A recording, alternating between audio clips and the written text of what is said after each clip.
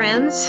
You are listening to JOY, a podcast from St. Margaret's Episcopal Church in Little Rock, Arkansas. I am the Reverend Mary Vano, and today my guest host is Adam Sullivan. Adam is a director and producer of live theater, as well as a husband and a dad and a home chef and a member of our church vestry. Thank you, Adam, for being here, and thanks to all of you for joining us. This is our first podcast, and what we're hoping to do here is simply to have a good conversation about theology, spirituality, and faithful living. So tell me what the title is about. I guessed correctly when I looked at it because I'd heard the old Sunday school lesson too. But tell me about the title, Mary. Yeah, so the name comes from that old Sunday school lesson. I learned it from my father, who learned it when he was in Sunday school as a child, and it's simple. It just goes like this, that we can experience joy when you put Jesus first in your life and then others before yourself.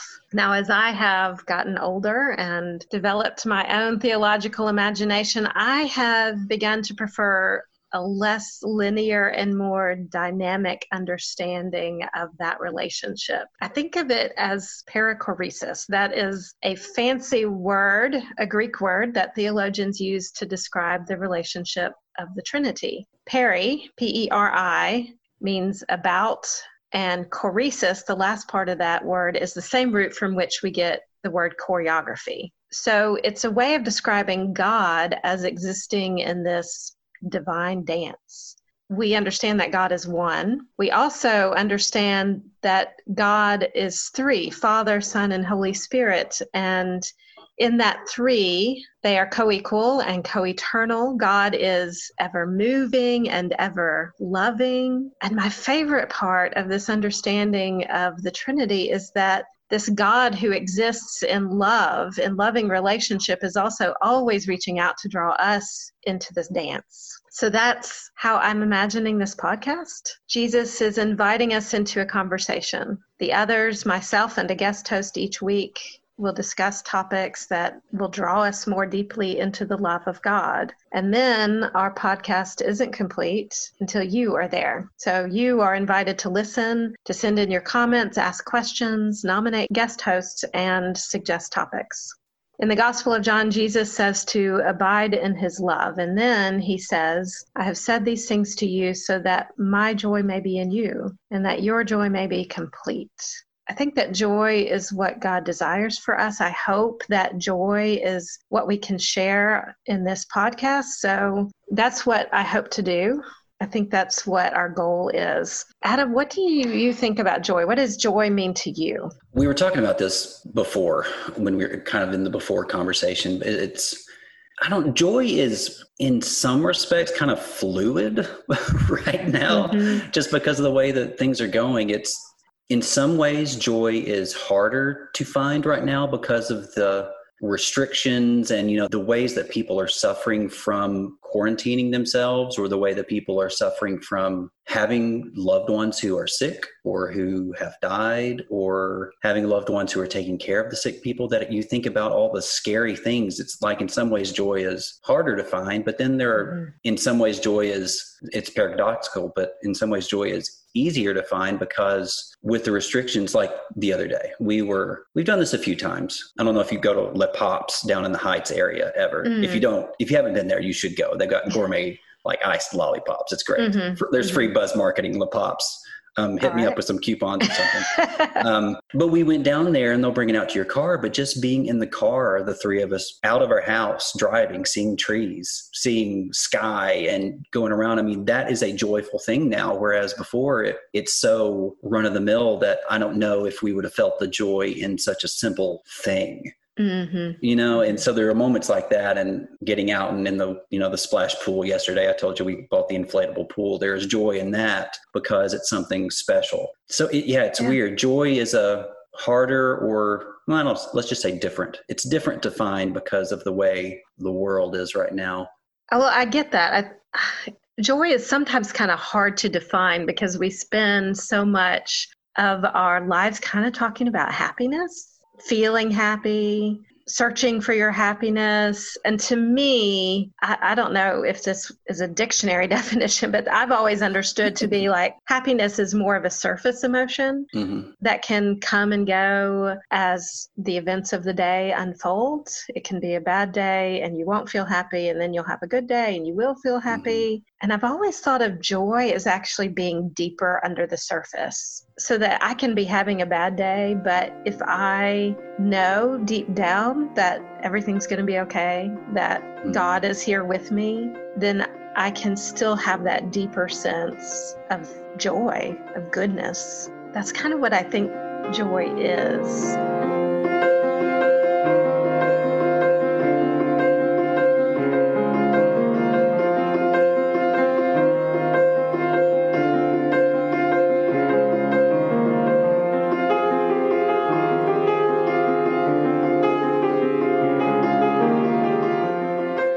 So you said that joy can be in some ways harder to find because of the hardships we're experiencing, but also it's there, like around you when you look.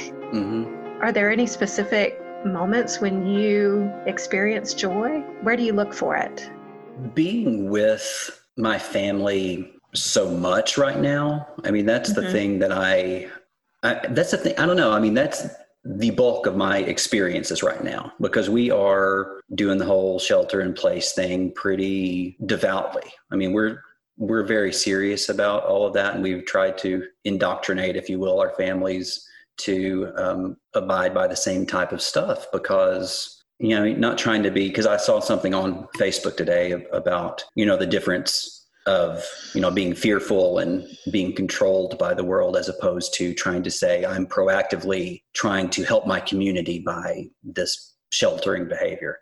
So, I mean, that's the bulk of our experience right now. So like I mentioned earlier, it's almost like life has been at least put on slow motion a little bit, because we have so much time together as a family that, I mean, it does force me to pay attention to what joy is there in our lives now.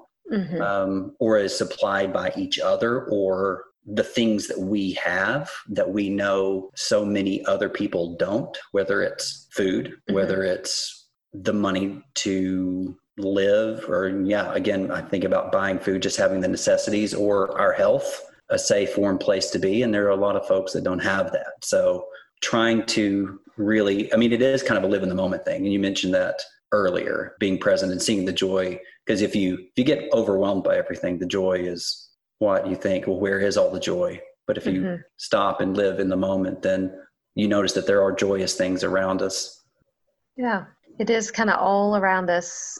So it can help to actually slow down and focus in to find the joy. Yeah. And you were mentioning the difference between happiness and joy. And and I've, for a long time, held the belief that happiness and joy don't mean the same thing. But then when I was thinking about, you know, in preparing my thoughts for talking to you today, I thought, well, from a definition standpoint, so I did look it up in the dictionary. You said you didn't. I did. So I'm going to talk to Merriam-Webster again.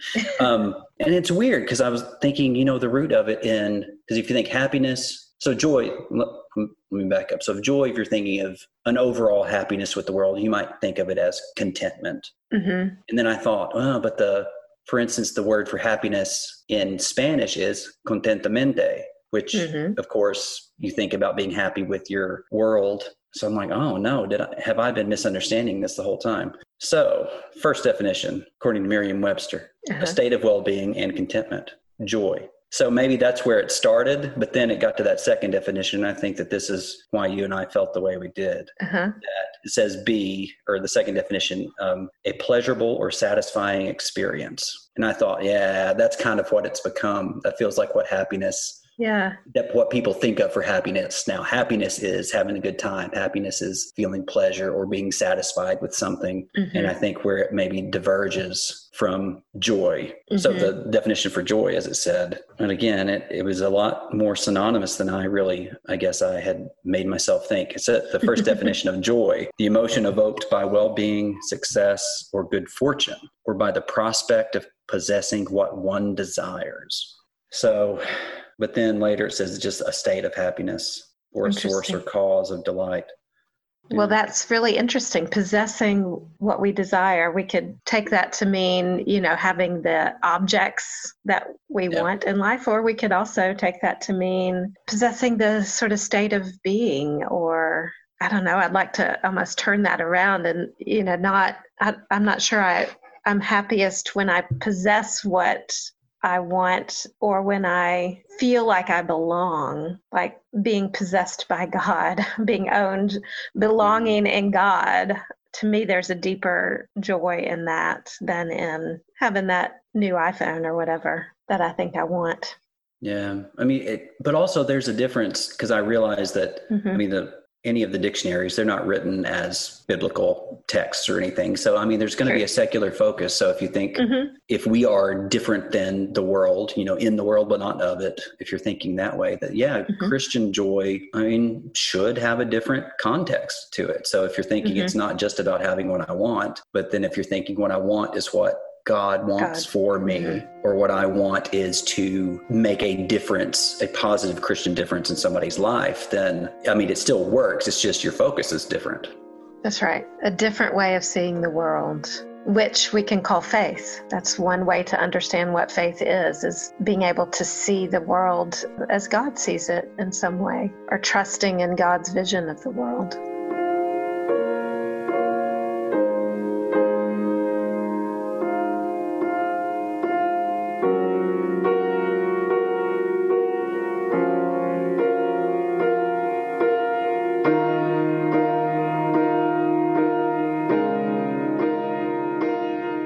What do you find is bringing joy for you right now in your life?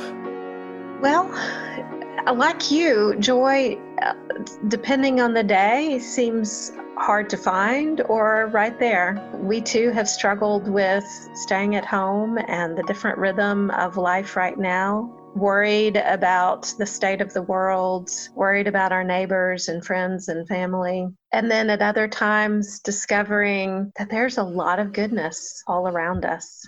Over the past year, I have been studying the Enneagram, with apologies, because I understand not everybody knows much about the Enneagram. A brief explanation would be to say that the Enneagram is a kind of ancient wisdom that's sort of a personality typing system. I was skeptical about the Enneagram at first because it looked just like yet another personality typing system. But I've come to understand that, what I like about it is that you learn to understand yourself better, but you also are able to see more clearly the kind of traps that you are likely to get into on a regular basis. And then how you can learn to avoid some of those traps and how you can grow. So it's really actually very dynamic. I've enjoyed learning about it. For the most part, there's also, when you're learning the Enneagram, when you first discover your own type, usually you don't like it. You go straight for the stuff. It's like, this is the bad stuff. This is the bad stuff about you. So I have learned that I'm a 1 on the Enneagram. The good thing about being a 1 is that I really just want to make the world a better place. That's kind of who I am. I have a vision for what that could be, and I'm always looking for that, trying to work for that. The not so good thing about being a 1 is that it's really easy for me to notice every time something is wrong or every time something could be improved. So that's me. In other words, if you did not know this about me, I have a really strong critical voice, which is usually directed at me. So what I've learned, though, as I've studied the Enneagram, and Enneagram wisdom says that you actually have some natural other personality types to which you can move. So according to this theory, in my healthiest moments, I get to go and enjoy some of the natural gifts of the type 7 on the Enneagram. And the people who are 7s, these are fun-loving people. These are people who can just look around them and see what is good and exciting and go and enjoy it. And so when I'm in a healthy place, I get to go experience that a little bit, really just savoring the goodness of life. To get there, what I have to do is I have to stop and well, I have to stop criticizing long enough to see that things are okay, that they're actually quite wonderful. So for instance, my kids are not perfect. As any parent, I have my worries for them, but I can stop sometimes and just recognize how good they are, how much joy they bring to our lives just by being them. Like I said, they're not perfect, but they are good. And in those good moments, I can enjoy that. Or for another example, with our church community, my natural state is just to be striving, always working to write that next better than ever sermon, or I might be focused on meeting the next challenge or solving a problem that's come up. But on occasion, I'm able to step back and see that everything already is actually quite beautiful. I can see that we have a community that loves one another. It is imperfect, but it is also really good. And so I think what I'm understanding from the Enneagram is that joy might look different for different people, or the path to joy might be different for different people. Mm-hmm. But I have discovered that when I can stop criticizing, then I get this whole new joyful world can really be opened up to me. And I can find that there is goodness if I will be willing to look at it and accept that and enjoy it.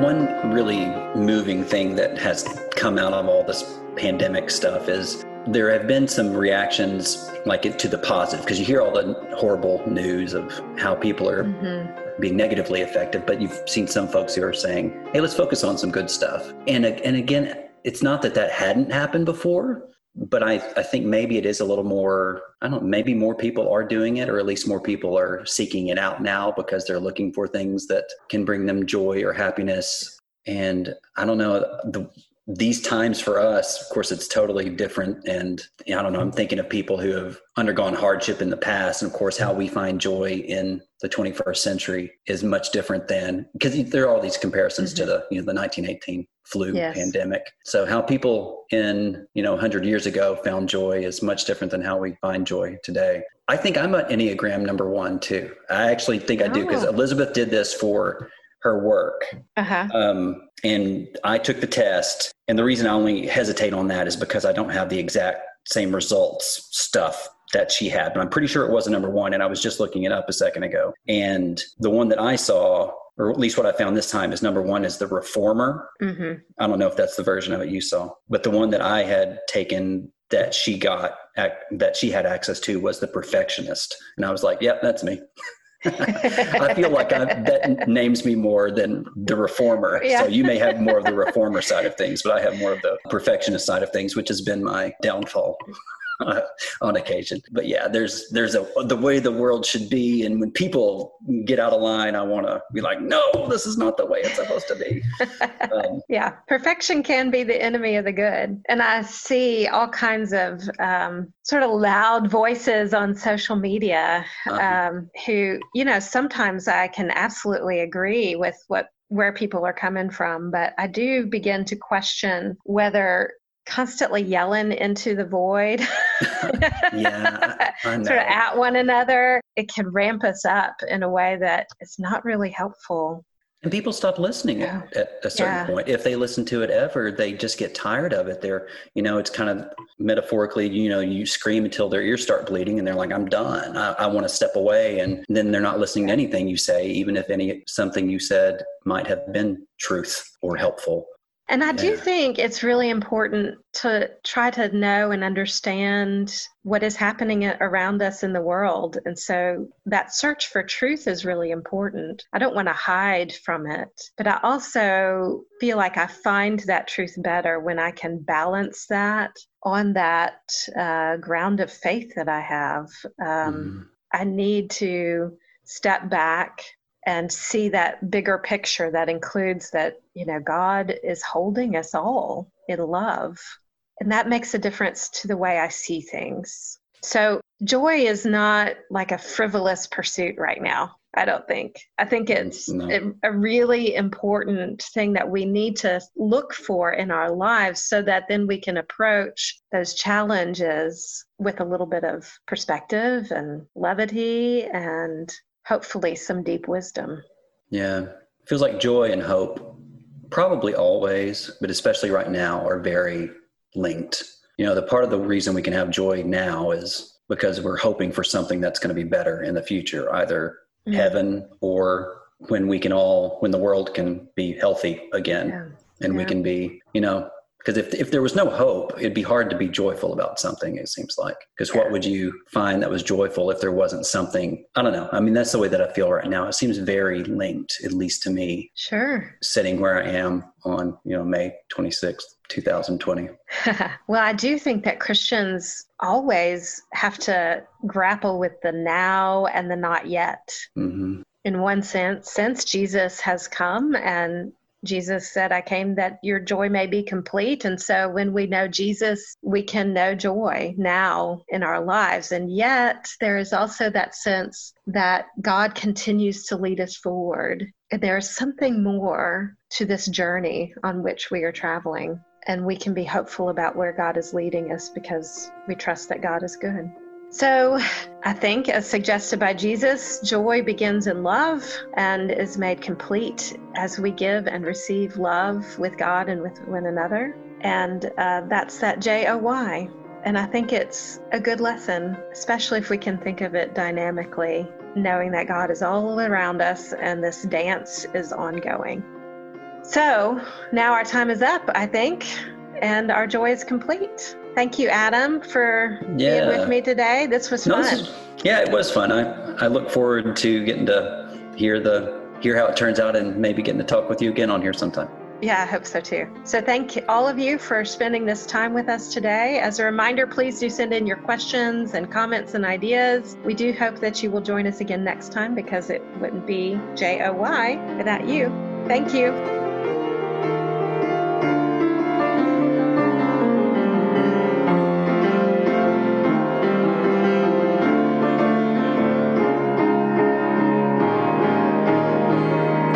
This is a production of St. Margaret's Episcopal Church in Little Rock, Arkansas. Thanks to Stephen Vano, who composed and performed our theme music, and to Heidi Soul, our producer.